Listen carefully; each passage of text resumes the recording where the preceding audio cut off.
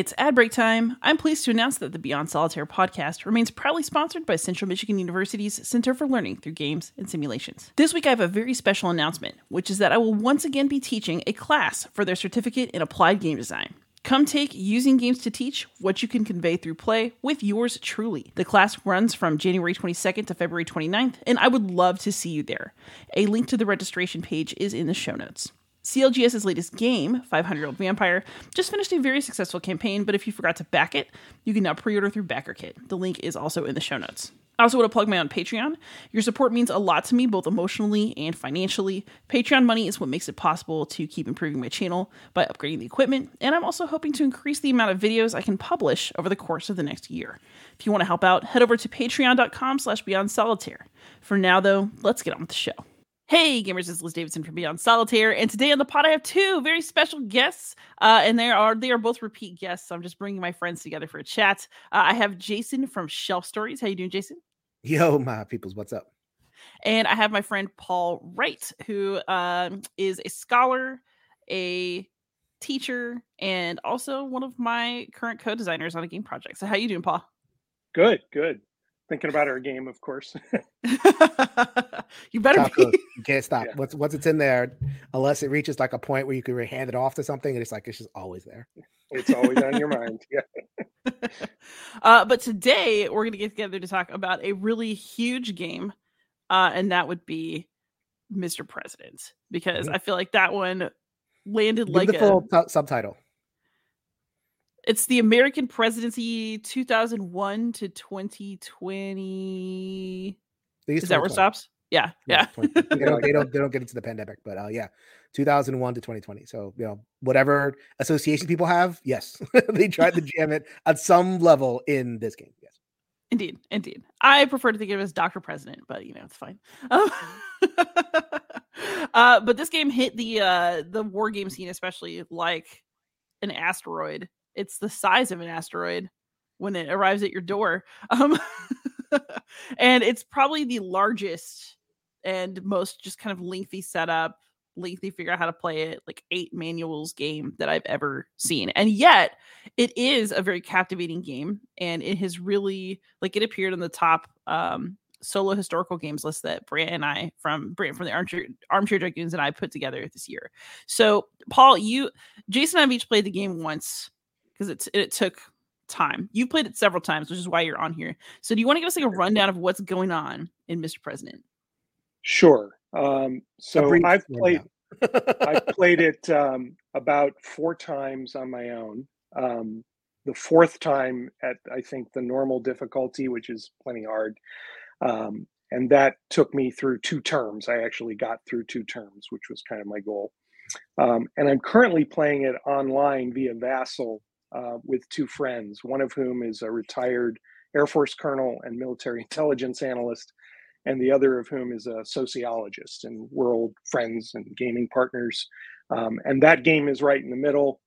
It is a game that can work better online sometimes because of the footprint of the actual game, which I love having out on a table. I have the right table for it, but it is a slog to set it all up and to get it going. And it's a game you're not going to finish in an afternoon. It's a game you're not going to finish probably in a week. It's a time commitment. But if you can afford to leave it set up, it's quite engrossing. It covers all the domestic challenges of an American president alongside all the foreign policy challenges.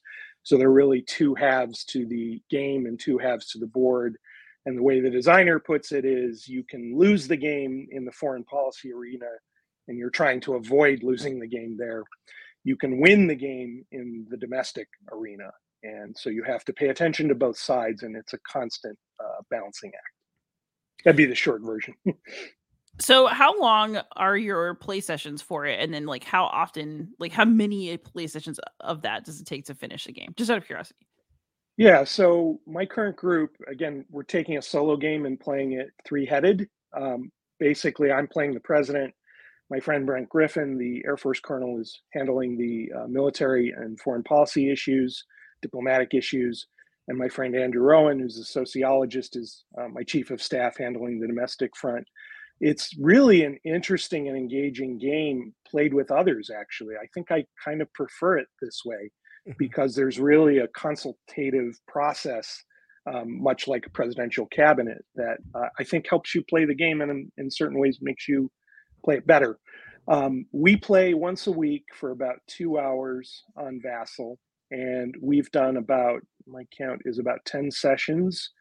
And we have just finished the first 2 years and gotten through the midterm elections, and we're heading forward from that. So it takes time, partly because you're online, you're dealing with Discord, you're dealing with all the technological things that can slow you down as much as help you. But we really have enjoyed it. We play so many different things together. You've played with Brent, Liz, in Republic of Rome. I have. That traitorous man.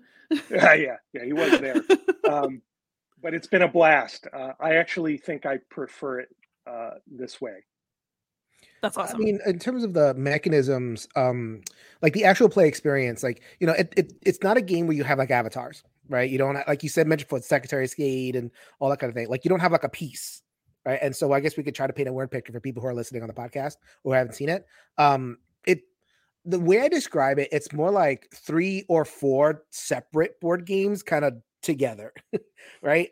So they all kind of work the same. Like, you know, I think we think like heavy game, right? I'm coming at it from like a Euro paradigm, and this is very different from a Euro paradigm.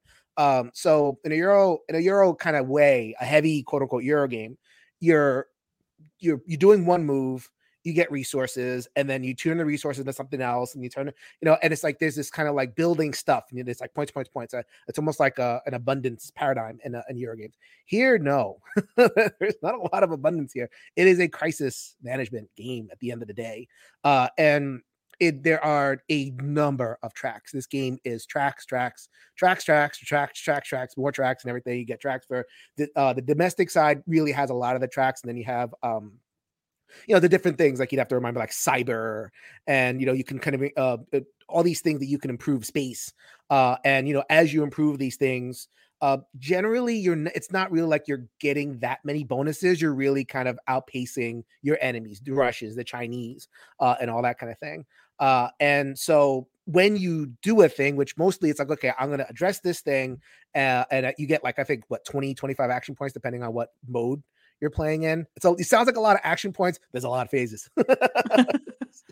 You can really run out. There is a lot of phases. Like you know, each one of these things, like, you know, each within the domestic sphere, there's all these things to do, and then within the foreign sphere, there's all these things to do. Like the actual action track is 25 spaces long. And it's like this kind of like snake. It's not a snake track, but like you're constantly checking. Okay, this phase. And there's certain things that only the president can do. There's certain things that only Secretary of State. Well, the Secretary of State can do. The president can do everything. They could take every action, but the Secretary of State is empowered to take actions in the foreign area, and they get like certain bonuses. It depending on like if your Secretary of State has inherent bonuses, and you pick kind of your cabinet at the beginning of the game. That's random. That could be fun. But like you get certain bonuses depending on what kind of Secretary of State you have. And it's like, okay, they have a +1 to this role, +1 to that role, etc. Dealing with different threats. And if you're talking about the foreign area, then there's like, you know, the Middle East and Africa and all these other places. Then you have within those things, okay, how are they doing? Are they your ally? Are they you know, hotbeds of civil war? You know, are they developing little rogue states? And you have to deal with the rogue states. And so as you take actions in these areas, basically the paradigm is calm it down, you know, or manage it. Okay, look, I can let that one inflame while I work on this thing, etc. So you're always kind of balancing these things. And I mean, I think just from a Eurogamer's perspective, it's not a case where you do a thing, you get like a resource, you get whatever. You're managing a crisis. It's like, that's what you get. You get a managed crisis. There are some little things we can get into that in terms of like, what is it called? The DRM, the dice modifier roll. Is that the DRM? Yeah. Mm-hmm. Mm-hmm. That's like the big thing, right? So a lot of the game funnels towards, you know, if you achieve like a really great success, you get a DRM. A lot of it's like, okay. And so this is something that we're going to talk, I imagine, a fair bit about in terms of the mechanisms, the dice. This game is dicey. It's a lot of rolling. It's very dicey. Yeah, I mean, this game is, you know, for a game this big, and that's another thing that a quote unquote big Euro game, and this is kind of bringing it sadly towards the war game traditional paradigm. You know, pretty much every time you want to make progress on a track, you're adding up your bonuses. What does the president get? What does your other pieces get? What is the state of the economy? What is the state of that? You're kind of looking at this entire big thing. What pluses do I get? What are my modifiers? How can I apply my DRMs? And you roll a D10. Boom. you either get it or you don't, and you can spend an action point to re-roll. But you don't get a lot of mitigation. Like, I think the game wants to, like, okay, no, this was bad. You have to deal with whatever that is, you know, no matter your best laid plans, you know, if you miss the roll, you got to deal with it. And I think what the game wants to do is, because that sounds like rough, but I think what the game wants to put forward is there's so many rolls and there's so much to do that if you have like just a typical bell curve of rolls, then some are going to work out, some are not going to work out, and the game will kind of like move you along that way. It's not going to kind of handhold you and be like, okay, yeah, you missed that roll. Okay, get this token, you get the next. No, you're not. It's not going to do that. Yeah, you know, the rolls are a big part of my mental understanding of the game, but it's also, I don't know, I kind of feel like it's really a game of just, it's so many charts. Yeah, it's 7 charts in one. Yes, it's like you want to give attention to everything. It's the ultimate in spinning plates. You have a bunch of plates spinning. You try not to let them drop. You're gonna have to let something drop because you know maybe the rolls aren't with you, or you don't have enough actions because it never feels like there's enough action points in a year. Even if you're playing on like easy, that wouldn't even be like I played normal, but there's still, you know, I guess like it depends. I'll put a pin in that. Just it depends. I think there's going to be a want to, like, I want to take care of a lot of things, and these are all important. And I think the game wants to educate you and say, no, you must decide which things you're going to let go to hell.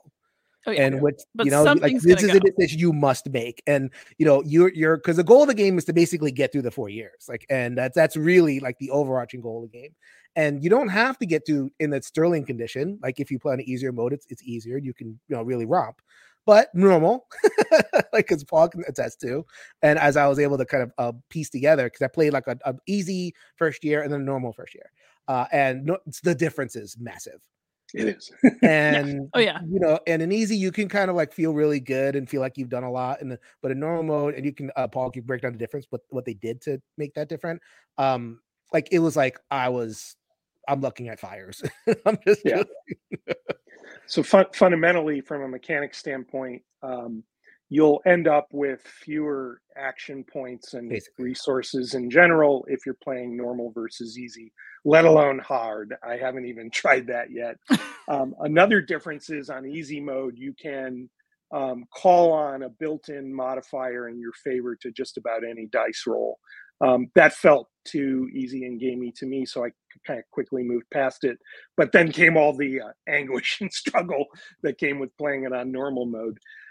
The way I would put it, you know, I was reminded in thinking about the game of the old Yakov Smirnoff jokes about the Soviet Union, right? And the version for this game would be Mr. President, in Mr. President, game plays you. And that is sometimes how you feel. You feel like you are hostage to all these different things that are happening all at once that you can't control. You will not get your way on most things, sometimes on nothing. And so what you were talking about, Liz, in terms of the plate spinning, whack-a-mole, whatever you'd want to call it, that's how it feels to manage the problems. And I think the trade-off is, if you like emergent narrative, there are a few games that are going to give you as much an emergent narrative as this, including over repeat plays where the situation can be drastically different. I found each game to have a very different feel, very different problems. That's in part a credit to the vast number of events that have been created for the game and the variety in how each event can roll out. So even the same event won't roll out exactly the same way in each game. So if you like emergent narrative, great game for you. You have to have, I would say, though, a certain tolerance, and I would even say appetite, for being overwhelmed by contingencies and for being unable to achieve everything you want to achieve all the time. If your goal in playing a game is to have a strong, almost unchallenged sense of agency and autonomy, this may not be the game for you. You're going to have to make your peace with the cognitive dissonance that comes with trying to manage affairs that are beyond any one person's control, any one nation's control. And I think for me, I have that appetite. I like that kind of challenge. So this will absorb me, draw me in, keep me playing for years. I have no doubt about it. Even with, the areas in which I would have done things differently, or I have my own concerns, but it is certainly engaging if you can stomach, that lack of control, because there will be times when, as Jason was saying, you'll just have to let something go and realize, I can't fix that. I can't change that. I can mitigate it a little. I can try and reduce the impact of the problem, but I'm not going to erase it. And sometimes that's a foreign policy problem, but it's also a domestic problem sometimes. You can have problems at home. One thing I would observe, and Jason probably noticed this too, and Liz in your plays, on the domestic front in terms of politics and policy and party, the game never specifies your political party.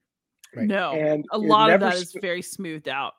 Yes, and the game never specifies necessarily your particular positions on a given issue. So you might be advancing a bill through Congress on military spending or energy independence or immigration or whatever, but you actually don't have the game spell out for you what your party's position on that is, or what you personally have a position on that as president.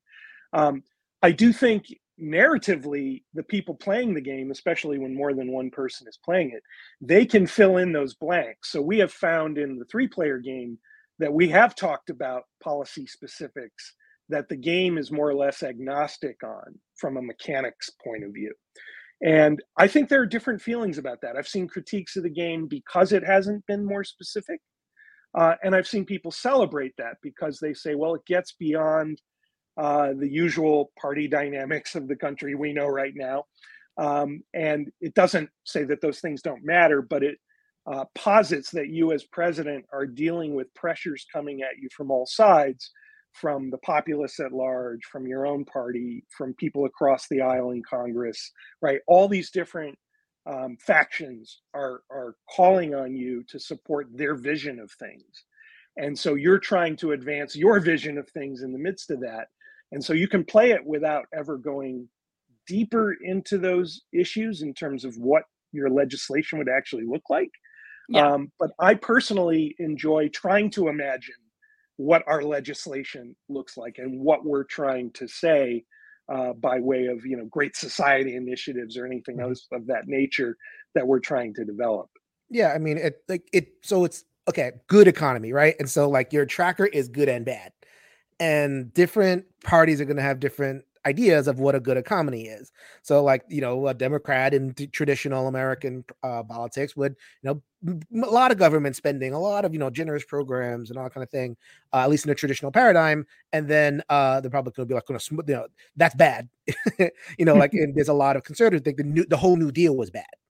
Right. And like we kind of eviscerated the country by instituting the New Deal, and we got better when we started cutting taxes and cutting programs and that kind of stuff. This game is silent on all that.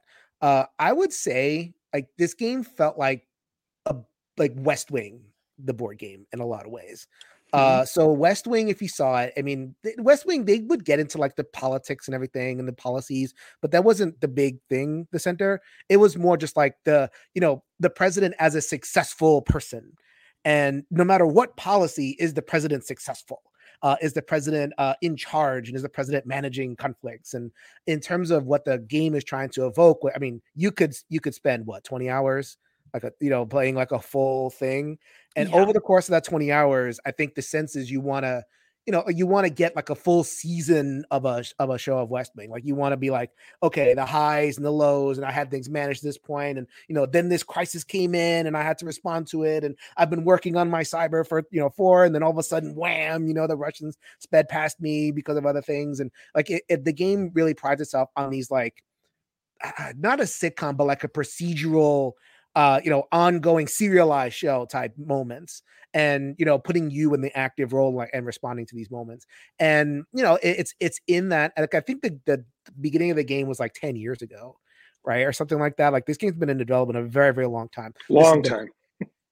before George Floyd, before, I mean, this was in like, I think the Obama years was when this started. And I think that was the kind of height. People call it like quote unquote neoliberalism and whatever. But I think the idea was like the government is like a big technical problem to be solved. And this game is basically a dashboard that presents a whole bunch of problems in the most technical way possible. The rogue state is here. How are you going to solve that technical problem? If you do that, then you're going to do this. And if you pay attention to that, then you're not like it's so technical, and it just feels it's almost like playing like a something from a different time in terms of because we don't think about that way now. We're much more like tribal. We're much more like aware of marginalized people, for better or for worse. What however that works. We don't and a lot more skeptical of government in our day in 2023. So this almost feels like it parachuted in from 10 years ago in terms of how it conceives of the overall process of government. Is it bad that made me feel nostalgic too? Like. Sometimes I look back at those years like, oh, yes, back when we were watching the Obama-Romney debates in college. It was so civil compared to what it is. John McCain was saying, oh, no, we have to respect Obama. Don't call him an Arab. We have to assert comedy and everything. It's very much that. Like, there's no substantive difference between like Bush and Obama. They're all trying to manage the problems in their own way. I like Jason's evocation of West Wing. I think that's a good touch point. I also think, along the lines of what he was talking about, he said the game is like a cockpit, or you could say like a ship of state, and you're trying to navigate it. And what you discover, usually the hard way, is if you're trying to turn a massive ship, think an aircraft carrier, you can't turn on a dime. There are glacial processes at work in everything you want to do in the game. And you have to have a certain tolerance for that as well. The dopamine hit that comes from great games, you'll get it, but it is going to be delayed, and you're going to have to earn it. Very much gratification. So, like, if something blows up in the Middle East, right? Let's say you had because in the beginning, the board starts pretty sedate. There aren't that many crises and everything, and you have room although nobody likes you either, so it's like. Yeah, like 40% approval rate. Yeah, no one likes you, but it's not like war. It doesn't like jump you into that. But like so you're so let's say like the Middle East, because I think there's always going to be one area that has like more than other stuff. Like in terms of the rogue states and the civilian unrest or whatever you have. So if something pops off, and I'm thinking the Middle East right now because of what's happening in current events, but like if that gets hot, you have to orient multiple turns. Multiple actions. You have to stomach multiple failed rolls or like sacrificed AP. So that's what ended up happening. Was like, okay, I always think, and I think in terms of playing well, and I made this mistake, and this wasn't managed till later. Like my instinct as a gamer was like, if I miss a roll, that's bad, and I'm going to use my AP to re-roll. And that's just not the way to approach this game. Like there are times where it's like you rolled, you miss it, that's nothing, and then you have to move on to the next thing. But so that was like a side thing. But to the point of like, you do have to, generate 5 different things. You have to maybe swap out your Secretary of State. You have the wrong bonuses in your Secretary of State, and there's an action where you could do. It's like, okay, I'm gonna swap you. I'll get another one. Maybe you have to, build up your what is it? What's the one where it's like you can get that kind of global 1 DRM, like you put the track on the way down. And you get like a big DRM. I remember doing that, but I forget exactly what it was called. Anyway, so like that's multiple turns too. And all while you're doing that, the Middle East is cooking. It's like, oh no, what's going on here? Yeah. So actually, Paul, I wanted to ask you, like, talk about the kind of ship of state aspect. Like, you've been playing it with Brent, who like actually knows things about the ship of state from like that sort of bureaucratic end as opposed to like elected. So what did he think about it? Yeah. Two observations. One first on the play time and the commitment the game requires, which I think captured, right, is pretty heavy and pretty significant. I will say one nice thing. I don't tend to go this route, but I know a lot of gamers do. There are a lot of self-contained scenarios you can play. So you don't have to play the whole damn thing.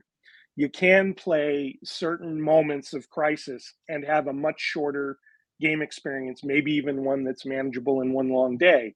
And I think there will be more scenarios created for the game, including by fans. I've even seen some people say, and I think they're right, that you could adapt this to an earlier period of American history and very different presidencies. So what would this game look like in the era of Lincoln or FDR? You could adapt God this knows. like multinational corporation. Like this could be Exxon if you really, really wanted it to be. Like, any corporation that is, or Apple. Like you can make this the Apple game where it's like, okay, I'm trying to get into China and like I'm trying to find India and everything. Like it would be like a stretch with everything, but that's the kind of like scope you're looking at with this engine. Yeah. So, but reskinning the game for any of those earlier eras, God knows how long it would take to actually implement the game. It took this one long enough. And I think one of the things I admire about it is, when I look at game designs, whether they work 100% or not, I always look at degree of difficulty. Like, what are you attempting to model? What are you attempting to capture? And that's what I admire. I followed this game from the earliest rumblings about its existence. I waited. I got to a point, of course, where I thought it's never going to come. I'm just going to forget about it and play other things. And when it finally showed up on my doorstep, it just blew me away how much was in the box, as we've said. I did get Brent's take on this. I just want to share with you something he said. He wrote me, Mr. President, on Mr. President, no game can truly capture the push and pull and give and take at the highest levels of government, but this one does an admirable job. Like I've said before, it almost reminds me of work. It does a great job of forcing players to not necessarily look for the best solution, but the least bad. It also shows that many problems have no immediate solution, and the best you can do is keep them simmering either for the long term or until an opportunity appears. I really would have appreciated playing this game at Air War College. It forces you to really weigh all the angles. So from his point of view, it captures an awful lot in terms of the policy analysis that he did professionally and the insoluble, intractable problems that he encountered all the time, that nations encounter all the time. So from that point of view, I admire the effort, even where I might quibble with particular implementations. This is a magisterial game. I mean, and I have my criticisms of it. And it is not a game that is going to be like, hopping off my shelf anytime soon. But I just admiring the craft, admiring the scope and the ambition, and it definitely works as a game, and it is surprisingly simple. Like it's not a hard game to learn, right? Because it's basically seven spreadsheets spread out, right? And it's like, okay, what the cognitive load is in how, like, what do I do? How do the interactions really? It's like, okay, in order to have success in the foreign, solve this problem in the foreign area, etc. Which of these other charts, these individually easy to understand charts, which of these can I manipulate in order to get what I need in order to solve the foreign thing? And then when I solve the foreign thing, what does it get me and how can I use that back in the domestic sphere? So it's the interactions where the heaviness is. It's shockingly not I didn't find this a really difficult game to just learn. Like it wasn't. I actually want to hop in on this, which is, I think that the thing that makes Mr. President such a difficult game to assess in terms of its difficulty level is that there is no one aspect of the game that is that hard. Right. It's not a hard game in the sense of playing it. And if you just follow the manual, yes, there are lots of things to follow, but actually the layout's super nice. It's like, okay, so here's your action phase 1, 2, 3, 4 final actions. Just do the thing, and you just do it in order, and there's a guide for it. It's really not bad in terms of cognitive load in the moment. It's in aggregate where it really starts to get you, and in seeing the interactions, as that makes it hard. So it's I just looked it up on BGG. It's a 4.19 out of 5 on weight, and I would say that I think that's probably about right, because it is heavy in the sense of putting it all together, but there isn't any one moment that feels that heavy. Does that make sense? And Liz, that's where having people to play it with really helps. Yes, because having a foreign policy military person, they can focus on those systems and mechanics. The domestic person focuses on those, so that nobody's cognitive overload is too much. And I think playing it collectively teaches you to appreciate counsel and advice. I really love that aspect of the game. I know it's a solo game. I bought it because it was a solo game, and I've enjoyed it that way. but nowhere near as much as I've enjoyed it playing it with, like-minded friends. And we don't agree on everything, right? We sometimes make the wrong call. And at the end of the day, they'll defer to me and say, well, you're the president, right? They'll put it on me. Oh, no. But I love the fact that the game, as you're all pointing out, no one part of it is too rough, but you put it all together, it can be rough. And there are also unintended consequences. Some things you do have blowback that you only are clear on later on in the game. And I think that is a realistic aspect of the game. For sure. I like that element. I mean, so like you couldn't do what you were describing, like have the 3-person solo game as like, I don't know, Feast Road in there. I mean, you could if everybody knew the game, but like it's 3 people, like having those 3 people have to know everything about the entire system and like all the interactions in order to get Euro. And then we're talking about it. In Mr. President, you can like the foreign policy can really just sit in the foreign policy. And that system exists separately. And it's like, okay, there are certain things that have to happen in the air, but they don't have to know the system for it. They just have to know, like, okay, how much DRM do I get on this roll? How many, can the economy produce enough, military assets that I can bring to the area? That's all I need to know. I don't need to know how you did it. I don't need to do anything that will affect you. Just like, how many plays do I get? How much stuff do I get? And so the systems are independent. The output of the systems interact, but the systems are independent. Where in a Euro, the system is interdependent, if that makes sense. And so that definitely shifts the paradigm. And that's why, like we mentioned the BGG thing with weight, it's such a funny thing in terms of like, this is such a different game than so many other heavy Euros out there that it's almost like weird to score that with the same grade. If that makes sense. Yeah. Paul, do you have any other final thoughts before I pivot to a broader topic? I Go ahead. I have some theme thought, but go ahead. Yeah, go ahead now. And then as long as we're talking mechanisms, I finish with the mechanism stuff, and then I'll get to just overall assessment of theme.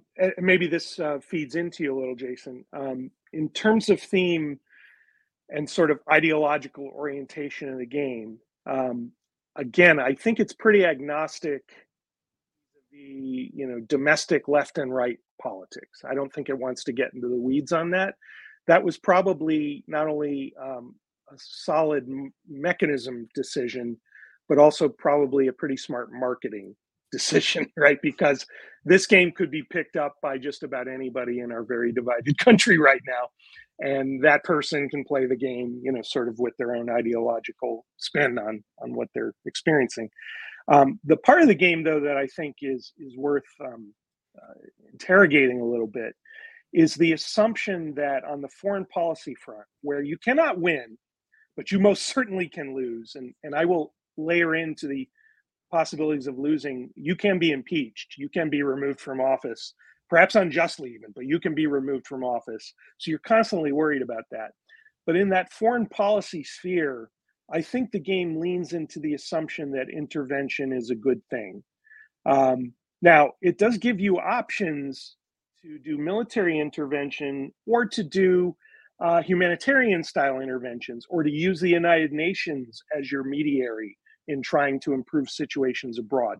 So I won't say it is militaristic in the way a lot of classic war games obviously are, but it certainly assumes that the United States needs to be involved in pretty much everything happening around the globe. I do credit the game with sort of making, on a meta level, players reflect on that, right? Because as we're playing our game with my friends, we're asking, like, are these really sound interventions? I mean, we're doing this because it works for the game, but would we really do this in real life if we were in charge? So I think the game invites reflection on these questions, but it does start from the position, right, that the United States presence abroad is fundamentally a good thing and something that you need to embrace if you're going to have any chance of winning the game. That is exactly where I was going to go with the theme stuff. So I'm people know I'm a leftist. I don't love that term, but whatever. That's a word. And in the tradition of like a Howard Zinn in terms of the history stuff, and very much critical of government and all that kind of thing, especially abroad. So we'll focus on the abroad for this. Mr. President, as much as mechanically, as much as experientially, is a wonderful magisterial game. If you're into this, if you could stomach the things that Paul was talking about in terms of the randomness and the, if all that stuff, right? So there's so much this game has to offer. As a piece that says something about the American sphere, it is just blue sky, hey, geographical, America is wonderful, which is exactly in terms of the parachuting from 2011 or so. That was totally the rhetoric. It's like, we're bringing democracy to Iraq. We're bringing democracy to Afghanistan. We're not bringing anything. We're bringing war. We're bringing, Raytheon. We're bringing bombs. We're bringing all these terrible things. Like, so in terms of like American adventure being a good thing, there's no real option to have the game say, okay, I'm going to come over there and I'm going to bring war. And I'm going to come over there and like, I'm going to scuttle peace processes. Like, so that, this is a little bit of a later thing, but there is evidence that in terms of the Russia-Ukraine conflict, that America has played a role in scuttling peace. And you can go ahead and look that up, and all that kind of thing. But like, this is something, it's stuff that, we prolonged war in Afghanistan. We provoked our, relations in the Middle East and, further east. And like, none of that is represented in the game. And so to your point, Paul, like this game, like you say the game invites discussion, but because what discussions to have because of your background, because you've played other games, because you're playing with a Air Force captain, you're playing with people who have had opportunity to bring that in there. I don't think it comes from the game itself. I think if you're just coming in and you had a general regular American education about the government, straight out of the textbook, so to speak. You're not going to have any kind of reflection that America does difficult things overseas. As a matter of fact, when difficult things happen in the world, it's because we failed, as in the role fails, right? So like I messed up, and that's why that was bad. But there's no sense that like, okay, just me being there at all could be triggering the bad things. And then there's like little things in there. So like, you talk about like, representing kind of military assets present in areas like, different, the ships and the planes and stuff. Like, I think the game wants to say, okay, well, we have a heavy presence or a light presence or whatever it is. We have a heavy presence in almost every sphere that is represented, like in real life. We have hundreds of bases, not just like assets, but bases around the world, surrounding all of the places where we identify as difficult, Iran, Iraq, and different places, in China Sea, all that kind of thing. So like we're already there in real life, but in the game, it's like, oh, we have a light presence. And if we decide, we'll put more just to solve a problem, it's like, oh, come on. And anyone who is a critic of American empire, as I am, is it's just gonna leap out of you. And the game can say what it says, but I think the game doesn't present it with any kind of questioning. Any kind of questioning the player has to bring it from the previous experience. I don't think it's in the game. I think some elements of the game invite the questioning. The events I'll point to, and obviously I couldn't list all the events. I haven't even encountered them all yet. That's how many there are. But some of them do point to missteps on the part of the United States, leading to crises and problems. And sometimes the misstep is just hardwired into the event. Other times it's the result of a die roll. So you would roll against, for example, your Secretary of State's ratings and things like that, and see if there was a mistake that created more harm than good. So there are aspects of the game that I think actually get at that. Vis-a-vis democracy abroad and governmental systems, the game mechanically tries to be agnostic on that, except to the extent that in each region of the world, you have two things being measured. One is regional alignment. So how close the region trends towards the United States as an ally or partner, which is an aggregate description, right? It doesn't presume that every nation in that region loves the United States, but it's gauging, relatively speaking, right? How much goodwill is there to the US? And then the other thing being measured is stability. So that's its way of getting at governance. And in that way, it's a little bit similar, I don't know by intent, but a little bit similar to Volker Runke's original game Labyrinth, which was his pre-coin game and is a really interesting game in its own right. And it was very focused on the question of stability abroad. It didn't really get into the weeds on what form of government different countries have abroad, but how stable the region is. Now, to Jason's point, the presumption of Mr. President is still that an American presence of some kind or another, right? be it diplomatic, military, economic, whatever, or all the above, somehow or other that is beneficial. Bring stability, right? It's like that's how you encourage stability, is by increasing our economic, whatever it is. And that's another one. So like the game does model on some level, like in the most abstract way, kind of like economic intervention. And can I throw in one thing? Yeah, and I'm sure you'd be interested in this too, right, Jason? It also shows the Russians and Chinese exerting their influence in a similar way abroad. Yes, which, I was going to bring that in, so I'm glad you did. Yeah, and it's potentially another, ideological assumption made by the game, right, is that among the superpowers, let's say the big three, right, that there is a zero-sum game at work and that only one of those three powers is going to win. And so you're constantly trying to stop Chinese and Russian influence from growing around the world. And so the game's assumption is they're doing the same things that your superpower is doing in order to exert, spheres of influence. And I think the game just assumes that's the way of the world. It doesn't question that way of looking at geopolitics. Yeah, and if you know what's going on, so like take the example of China, the Belt and Road Initiative. So like they are going to Africa and they're going to these other places. They're trying to establish diplomatic ties. Matter of fact, I just read something where China is trying to intercede as a diplomat. They interceded in the Middle East and they've tried to intercede in this current conflict, in specifically to Israel. But they've they managed like discussion between Saudi Arabia and Iran. So like on the diplomatic front, and like in Africa, there's all these places. They build airports, they build roads, and all that kind of thing. Like none of that is modeled. Like basically they're these like they're red chits, and like that advancing on the track is like a total bad thing. I guess from the perspective of the game, yes, because you're in this dashboard, you're steering the ship of state, and like, them increasing will put friction into what we're steering. But the game can't handle the idea that like maybe the people on the ground might be benefiting from increased, Russian or Chinese intervention, whether it's whatever they're doing. The game, so I don't love criticizing a game depending on like when it's not there, because there's already so much in here. It doesn't fit, but it is. I just want to kind of put it out there that like, because of the perspective of the game, because of where the game should situate the player, who's an agent, who's not, certain things are going to be said and certain things are almost like impossible to be said in the game unless the player reads it in.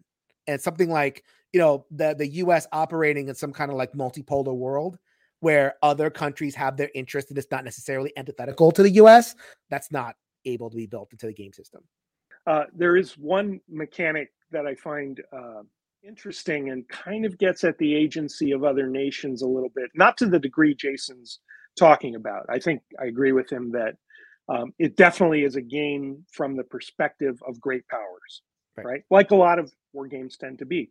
But it does get into your relationships with allies throughout the world. So your relationship with the Gulf states and Saudi Arabia, Israel, Japan, South Korea, you name it.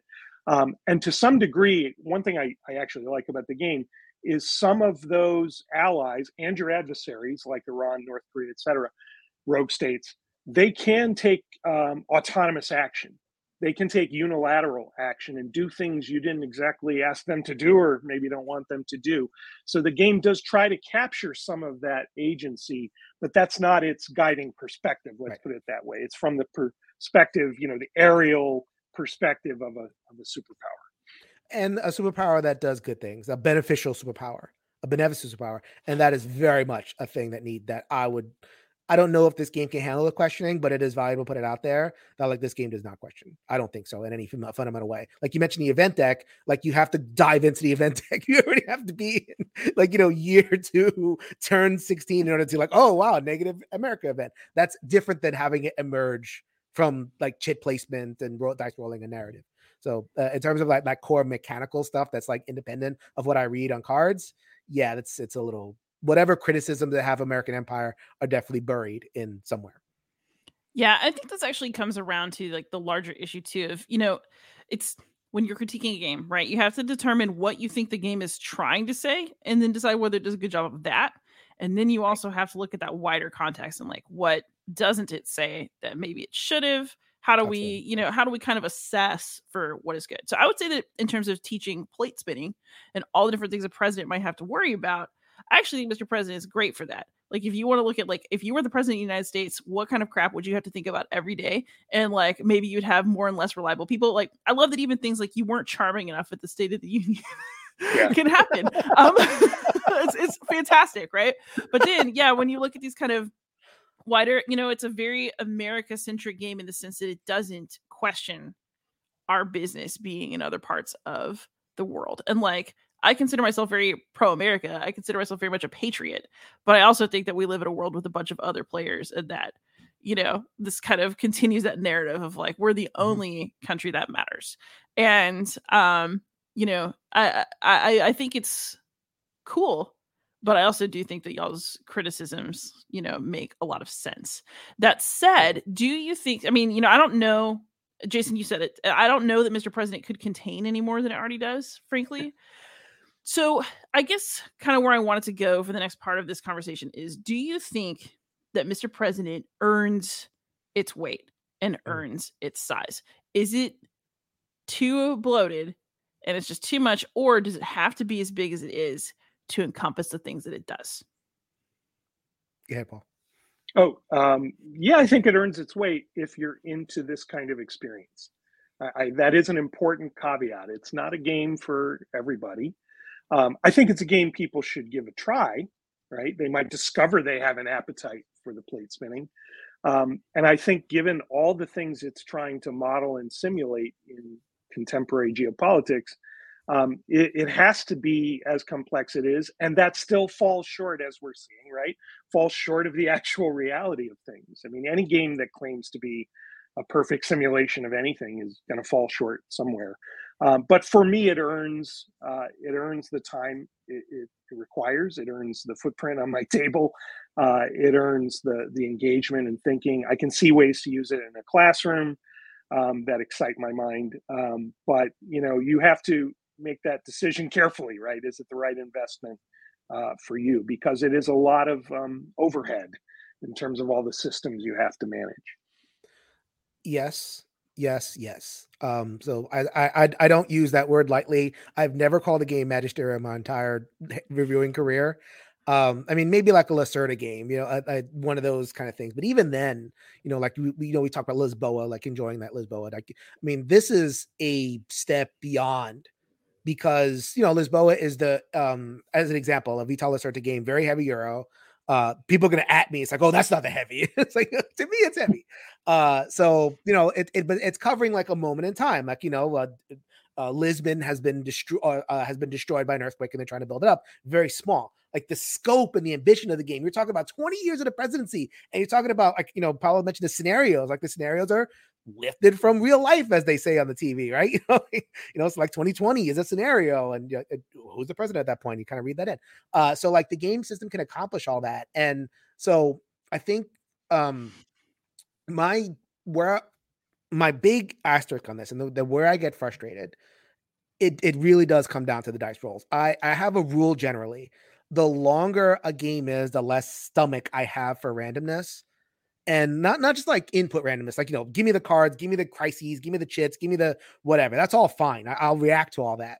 But the output randomness, I roll a die and I fail and I get nothing. Right. And then if I use my AP, which is not always the right thing to do, and I've had a situation or two, it doesn't happen too often, but when it does, it's really crappy, that nothing. And you mentioned the impeachment, right? Like the impeachment, that really comes down to a roll. Like sometimes there's a very high stakes roll. It can only have so many DRMs. And if you miss the roll, you're done. And I don't know, like that seems like very much kind of an old school war gamer.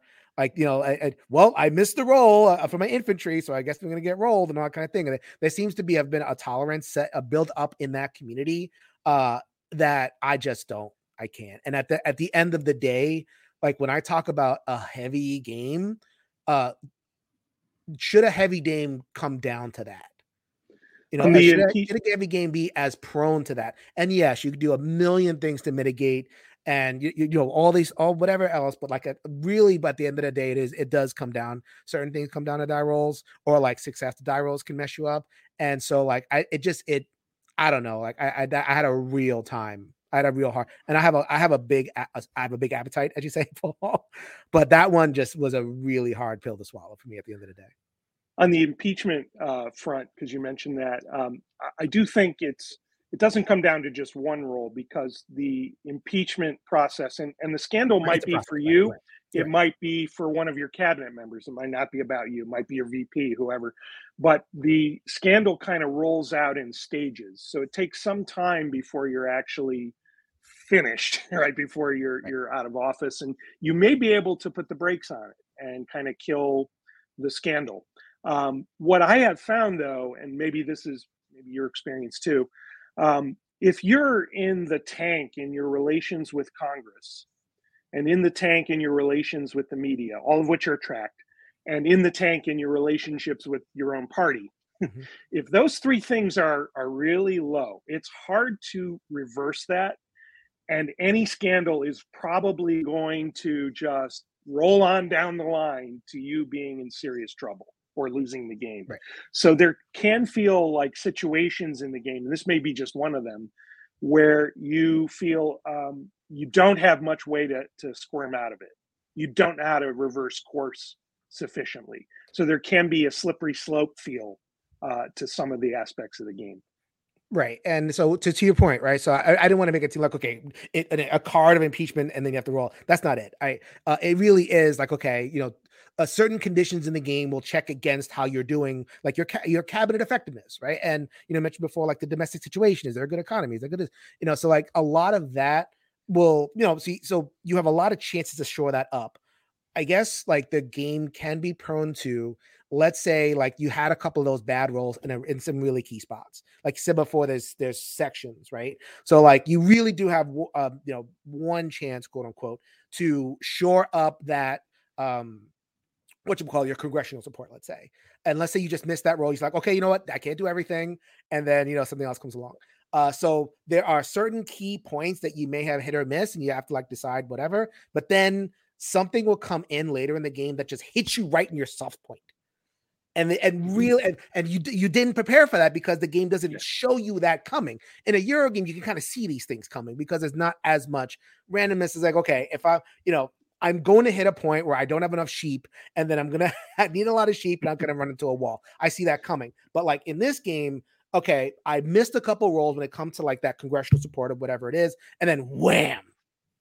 I didn't need to get hit by that card that's an impeachment, but I happened to get hit by the impeachment, hit me right in the nads, and I really can't do anything about it. So it's an additive thing, but I know there's a slightly different point than what Liz was talking about in terms of the heaviness, but like if you're going to call something kind of heavy, right? It's very dissonant to me to call something heavy that is at the same time open to this kind of like bottom falling out. At the same time, though, like, I mean, this is sort of meta, I suppose, but politics as a whole is like that. I mean, think about all the money and effort that went into like the Howard Dean primary, and all he had to do was go, yeah, on camera one time, and it was over. He was done. It was over.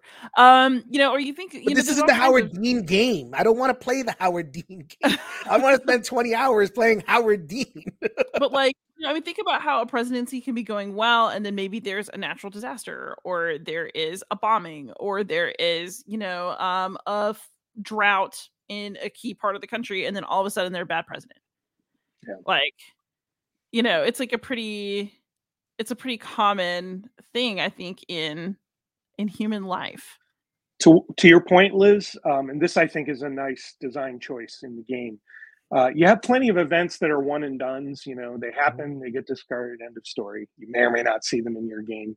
But it also has quite a lot of events that they call cascading events that appear, and then they will go into another pile and possibly recur with more implications and problems that flow out of the initial issue. And there even can be a third deck that they go into, and then they cycle out again and give you more headaches. So you kind of see a rolling crisis aspect of the sort you're talking about. And it does give you some hint, right, that if you don't prepare for the next time this event comes your way, right, the ramifications of the first thing that happened, natural disaster, political crisis, whatever it is, if you don't prep for that, you may lose the game, or you may have a lot of other problems that you didn't want. And I've found sometimes I can't keep track of all the things that could cascade out. And then it cascades out, and I remember, oh, yeah, that happened. And we didn't really follow up on the implications of that. And now we're paying the price. So to some degree, the game can shaft you. It can certainly do that. And in other respects, you shaft yourself because you just forgot that this thing was simmering and you got distracted by 20 other things that are all important too. And that's just kind of the game. Again, you'd have to have an appetite for that, fun house quality of it, or how fun that's going to be. To me, it is fun to deal with those issues, but it wouldn't be everybody's cup of tea. So speaking of appetite, I will say, so y'all kind of gave your assessment. I would say in terms of, is it worth all of this, right? Mm-hmm. I'm going to say yes, in the sense that the game is never leaving my collection, but no, in the sense that I'm not going to set this thing up more than maybe once a year. Does that make sense? Like, but that said, Paul, if y'all decide to have another administration and you need another cabinet member, I do kind of want to play. we will likely do another at some point. Yeah, and it is much easier to do it online. I will be shocked if this isn't implemented digitally in a more full and rich way at some point. I think it's just crying out for that, because a lot of people will not have the table space for this. Yeah, do not get this available table. Speaking to your point of like the fan-made scenarios and all that kind of, there is second edition stuff cooking, and we are going to get like more iterations of this. I mean, this is, I mean, look, for what it is, if you know what you're getting into, it really is a home run. Like it is a massive crack, 400-foot home run. Like I have to admire this stuff. I have some personal problems with it as a critic of government. I just think it's so blue sky, and it's so like naive and hagiographical that like I have like, so on that end I have a problem with it, and I'm going to continue to articulate my problem. And also just the idea of like, as a big game that I admit is a huge, like, basically a whole run of a prestige series on an HBO or something, but to have that experience kind of like, I can't incorporate the level of output dice rolling into that experience. It just drops me out of that. So, if that was a little bit different, if there was more mitigation, then sure, maybe that's my Euro brain talking. But those two issues but those are all personal. For the most part, I can totally, if you're interested, totally recommend checking it out. Paul, any last thoughts about it? I want to ask one more general question before we wrap it. Yeah, go ahead. So basically, we talked a lot about Mr. President, so this will be a shorter aspect of the discussion than I intended. But I did want to talk about kind of length creep and size creep, and how do you know that a game is really worth it versus how do you know if it's bloat? I would say that in the sense of what Mr. President is trying to do, yes, it's big, but I wouldn't necessarily call anything I've experienced so far, and I need to play it more times to be sure, right? Bloat. But what does the game have to be doing to justify a large size or a heavy weight? It has to engage you. Like I think this game is engaging, and like, so I can, like, I've been at half-hour games that are bloated. That's true. We've reviewed plenty of the list. But this game is 20 hours, and even though I felt, because I have a picadillo about the dice rolling, and it really mostly comes from the dice rolling, the output dice rolling. I mean, I have that person picadillo, but like if I didn't, which a lot of people don't, then this game offers so many opportunities for engrossment. Like, this is what Paul was saying in terms of, how, like, what brings you back again and again and again. It's like, okay, a totally different adventure, a totally different way to manage the crises, and a totally different way that the administration builds out. Like I can, I mean, even something as simple as like the secretaries of state, like they make up all the names. But like, if you get into it, you remember who Secretary of State was. You remember that, like, okay, this person got into a scandal and then they were fired. And like, when you get to a point, maybe this is a little bit more, drilling down a little bit. Like, if a game has quote unquote characters, and you remember the characters, you remember their names, like that's not bloat at all to me. Like, and I don't care if I was there 4 days. I've played like giant dungeon crawlers that are like bloated as heck. I've taken MMOs that are bloated as heck because I don't care about the characters. But like, I've also played those games where like I remember when my Squire Phil or whatever it is, leapt into the chasm and saved the party. And this is the same thing with this game. Like I remember when my Secretary of State did this. I remember when Iraq was a constant problem and I had to like kind of manage. They become a character in a sense. So like, it is a total experiential thing for me. And I think Mr. President, I think that's where a lot of the dev and the time came from. You could tell it's just totally intentional, layering stuff in to enable that story to come along and in that engagement at the end of the day. Yeah, for me, and I mentioned this earlier, and obviously not inventing this idea, right? But the emergent narrative power of the game is what draws me to most games, frankly. And I'm glad you mentioned Jason Lisboa, because I think that's a great example of an emergent narrative too. And the beauty of that game to me is that it illuminates for people an aspect of Portuguese history and the history of natural disasters in Europe. And their impact on civilian populations. That illuminates something that most games never even think about, let alone explore in depth. So I'm looking for games that do that for me, that teach me something, or at least make me curious enough about something to learn more about it. Did I know something about that earthquake before I played Lisboa? I did, because I had taught Voltaire's Candide. And Voltaire's Candide was inspired in part by the twisted reaction to the carnage that Voltaire saw in a lot of his fellow Europeans, people who are basically explaining it away as God's will, and too bad. And so he wrote Candide as a kind of rage-filled rejection, of that kind of thinking, that all is God's plan. So having read that, I kind of knew something about the earthquake, but I had never thought deeply about the on the ground impact of it and what it would mean for Lisboa to rebuild. And the game illuminated that for me. So that's what I'm looking for in games. And to your question, Liz, because I did some thinking about it when you asked in the email, and just looked at my own collection of games. So take that for what you will, right? Because it's yeah, you're a heavy gamer. That's why you're here. Well, I'm a heavy gamer, and it's confirmation bias, right? I look at my own collection. It's a big collection. But I noticed a couple of different categories of things that I would consider heavy or a big investment or, a challenge. One would just be something like a legacy game, but those aren't necessarily complicated. They're just long, right? They have lots and lots of chapters. So something like Pandemic Legacy or Assassin's Creed, Brotherhood of Venice, things like that, right? They're just going to take a long time to play.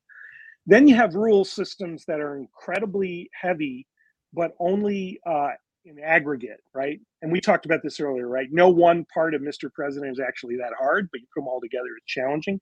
Advanced Squad Leader is that kind of game. You will never use all the rules in ASL, but one of the great things about it is you don't need to. You can play simple, short scenarios of Advanced Squad Leader that only use infantry rules and no other complications. And I'm not saying that's an easy game, but it's not as hard as it's historically made out to be. So it's the difference between rules load versus scenario load. And that's a very scenario driven game. I'm thinking too of games that are heavy by scope, time, unit density, rules density, things like Twilight Imperium, which I can play in one day with the right group, but is not for everybody. Or something like World in Flames, which is the next thing my gaming group is doing. It's kind of a bucket list game for us.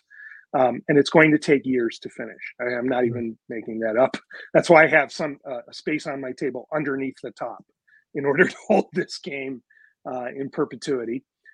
Then you have games that are heavy by way of intricacy of interlocking systems, right, and decision space. So think of Europa Universalis, which I know you've covered, Liz. I was on that episode. Lacerda games, I think, work well in that regard. Hegemony, in the last year has shown the power of interlocking systems. And then games that are focused on contingency and overdetermined causation.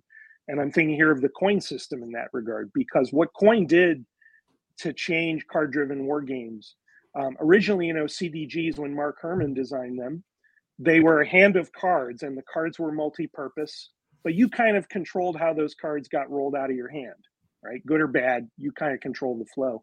But in a coin game, there's only ever one card up at any time, right? So this is the issue that everybody's going to have to deal with. And you don't know the one that comes after it, or you may know the one that comes after it, but not the one after that. So games that highlight contingency and highlight the fragility of your decision making. I think these are all different ways that games can be heavy. And I love all of those, but I'm an omni gamer and I'm not pretending that's everyone's taste. That's fair. Yeah, and I think that kind of coming around to I'll wrap on this too. It's when I think about the weight of a game and whether something justifies it, it comes back to what I said before about how to critique something, right? What is the game trying to do, and how effectively does it do that thing? I have a much higher tolerance for very heavy rule sets and for larger extents of time if the game is giving me something back for that is either just total engrossment or it's making a point that's really interesting to think about. And I don't think that those things are necessarily dependent on the weight of the game. I think that it could be as light or as heavy as it needs to be. It just has to do something that makes me feel like I spend my time well.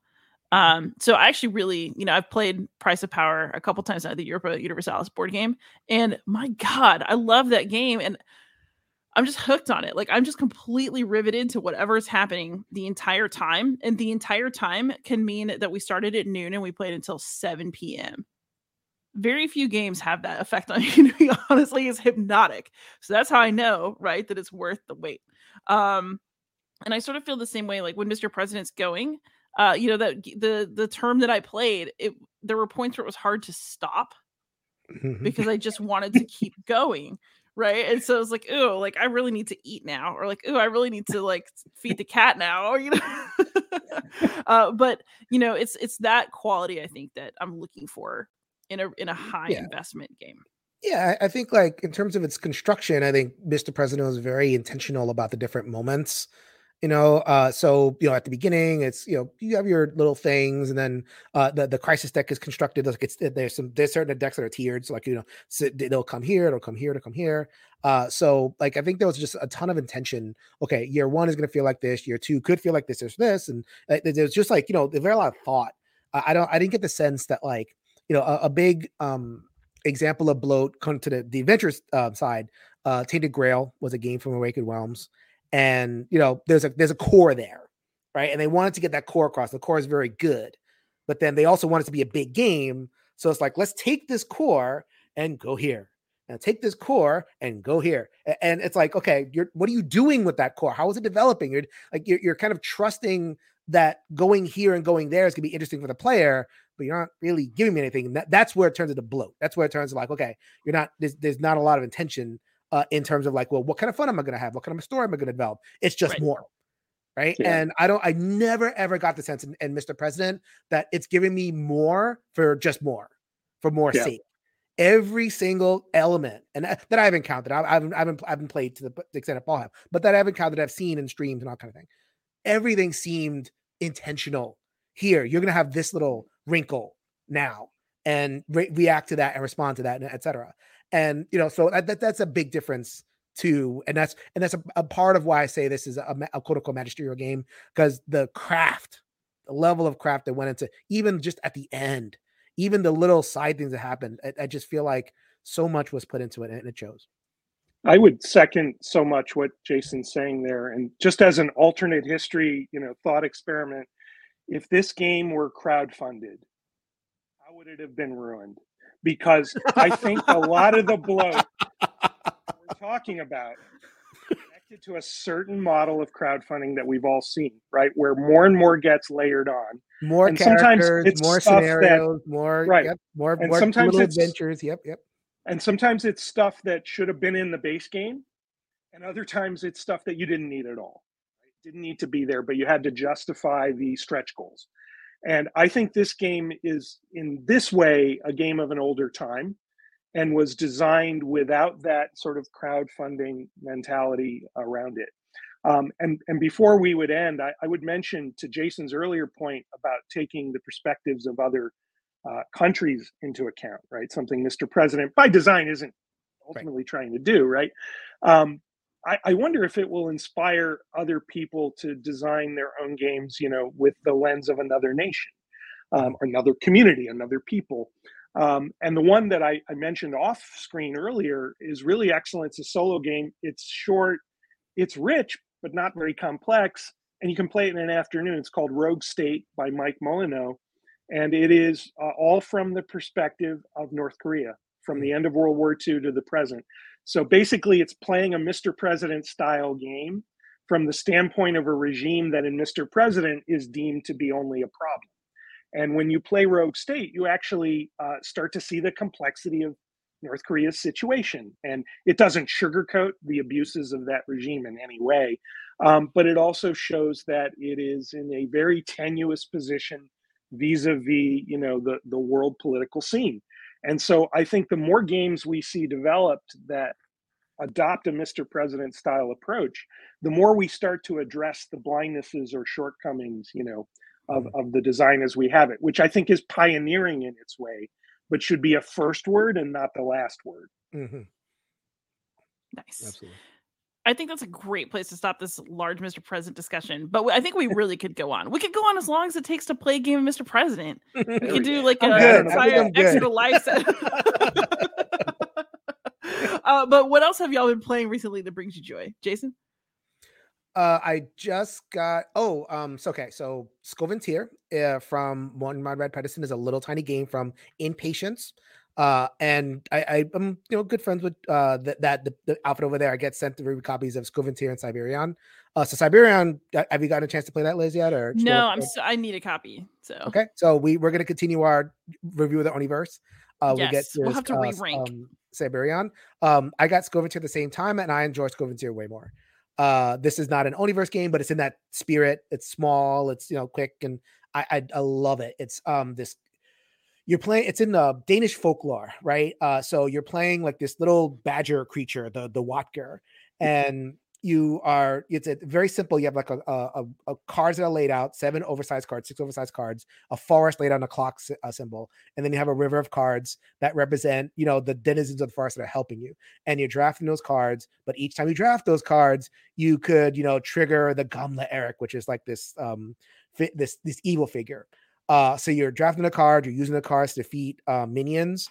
And so you have to use enough cards in a way that doesn't trigger the Gamla Eric too much. So this is a very delicious push-pull. And also there's a deck thinning thing where the more you use your minions, the more they disappear, and then the Gamla Eric cards are going to start coming. So by the end, your deck is all Gamla Eric cards, and you're barely holding on. And it's this very delicious tension, small game. It's excellent. I just got delivered Earthborn Rangers, but I can't wait to get into. So I recently had a design crunch with I think I've mentioned a couple times. I'm designing People's History United States, the board game. That's ongoing. We've ripped up 4 different designs, and we're on. Very hard nut to crack, but I had a design kind of rush. So based on Scoventir, actually, I was inspired by that game and brought some concepts in. And then so that's done. And I'm also, unfortunately, that the Israeli conflict in Palestine is taking a lot of my attention. So I'm reading up on it, listening to a lot of podcasts. So once I get through that part of my, intellectual life, I'm going to dive right into Earthborn Rangers, and I can't wait for that. Nice. Paul? So I've got 2 new or newish ones going, and one that's older, but just I'm loving discovering, or rather rediscovering it. The newer ones, one would be Almoravid, which is part of the Levian campaign series that Volker Runke has embarked on. And much as he did with the Coin series, which certainly shook up the wargaming world and continues to be debated by the wargaming world, he did something similar with Levian campaign, which is showing its resiliency as a system across periods and contexts. And its basic focus, right, is the logistics of medieval warfare, the difficulty of keeping armies in the field, the difficulty of maintaining feudal relationships between all these various lords. It does not assume you just pick your force and apply power and see results, wash, rinse, repeat. It doesn't see it that way at all. Your biggest challenges are logistical: supplies, equipment, cattle, provender, you name it. All the elements of actual warfare in that period are covered. But what I love about Almoravid in particular is it really, I think, is a pretty sensitive take on the conflict between Muslims and Christians in medieval Spain. And so I think it has a healthy respect for the nuances of that situation that a lot of games that covered those kinds of conflicts before did not. They were historically pretty pro-Christian takes on the conflict. So I highly recommend that series. I also just got and have been soloing, but haven't had a chance to play with people yet, DEF CON 1, which is a game from Asynchron, a French company that has courted some controversy over the years with crowdfunding issues. But finally, DEF CON 1 is released, and basically it's what the designer calls Uchrony, an alternate history of the Cold War, and particularly a Cold War turned hot. So it has 5 blocks represented. You have the Atlantic Alliance, which is basically the US and UK. You have the French Republic on its own. You have the Warsaw Pact. You have the People's Republic of China. And then you have the non-aligned movement, which is basically all the countries that didn't want to get drawn into the Cold War. So it's kind of fascinating, very asymmetrical game. It's a game that allows you to go into heavy kind of military conflict, including nuclear conflict, without a whole lot of rules overhead. It's not a complex game at all. It has its wrinkles and things that I wish were a little different, but I've been enjoying digging into it because it's been promised for a while. And the one that I've revisited is Wir sind das Volk, We Are the People, which is a German design about the tensions between East and West Germany from the end of World War II to the fall of the wall. It's kind of like Twilight Struggle for East and West Germany, but really thoughtful, smart game with a lot of Euro elements, but also some card-driven war game elements. You can even play a 4-player version where you have not only East and West Germany, but also the Soviet Union and the United States. And they make natural alliances, as you can imagine, with East or West Germany, but only one of those 4 can win the game. So there's that built-in kind of coin-style tension between the factions. Man, I gotta play that. That's awesome. It's a good game. It's also, you can play it online. Notice the difference. Tiny game about Danish folklore about a badger running around the forest, and that. So I want to play the folklore game. My game that I've been playing, I was mentioning it before we in our like pre-chat. I played it for the first time yesterday. I've just been waiting and waiting. It's a light game, but not spiritually. It's The Gods Will Have Blood by Dan Dork. He did like this weird little boutique project where he only published 200 copies of this game. He signed and numbered each one. I set an alarm to make sure that I would not miss the crowdfunding, and I backed it when the alarm went off and I was in the car. And I was like, nope, we're not missing this. But it's basically you are responsible for show trials during the French Revolution, and people come up and different things happen depending on the verdict of whether they get to live or die. And you're trying to maintain the legitimacy of the court. You're trying to maintain your own reputation. And you're also trying to save a couple of the cards that are in the deck that are like a past lover or like a friend. But you can lose your soul as the game progresses as well. Like there are just a few little white cubes in the bag that represent mercy, and they can be removed. And so you lose the game by either getting whacked yourself because you played the system and you played yourself, and now you're going to go in the guillotine, or you can lose the game by becoming an utterly soulless monster. And it's very simple. It's like a tiny little deck of cards, maybe like 30 something cards, some cubes, and like a little canvas mat and a couple pawns. That's it. Is this commercially available? Is it?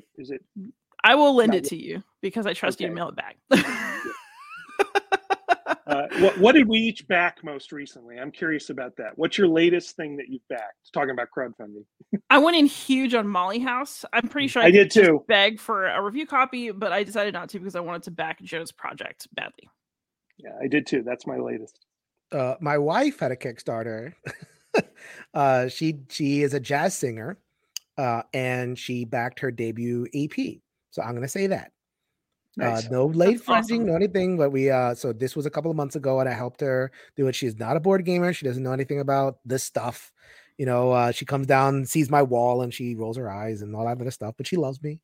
But you know, it happens. Like I happen to, you know, cover Kickstarters and know a lot of people who know about Kickstarter. And she's like, I need to raise money for my project.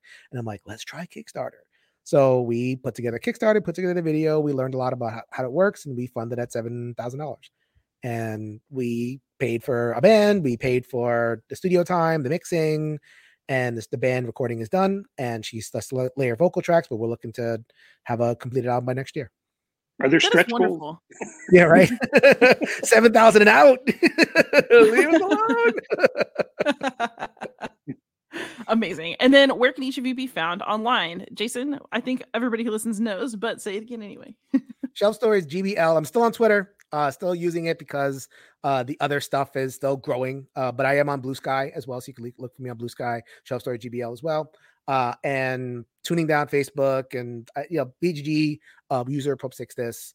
And my video channel is like, I'm kind of, putting that to bed for a little while. I think I've said everything I'm going to say, and I'll pump it up whenever there's like something else to say.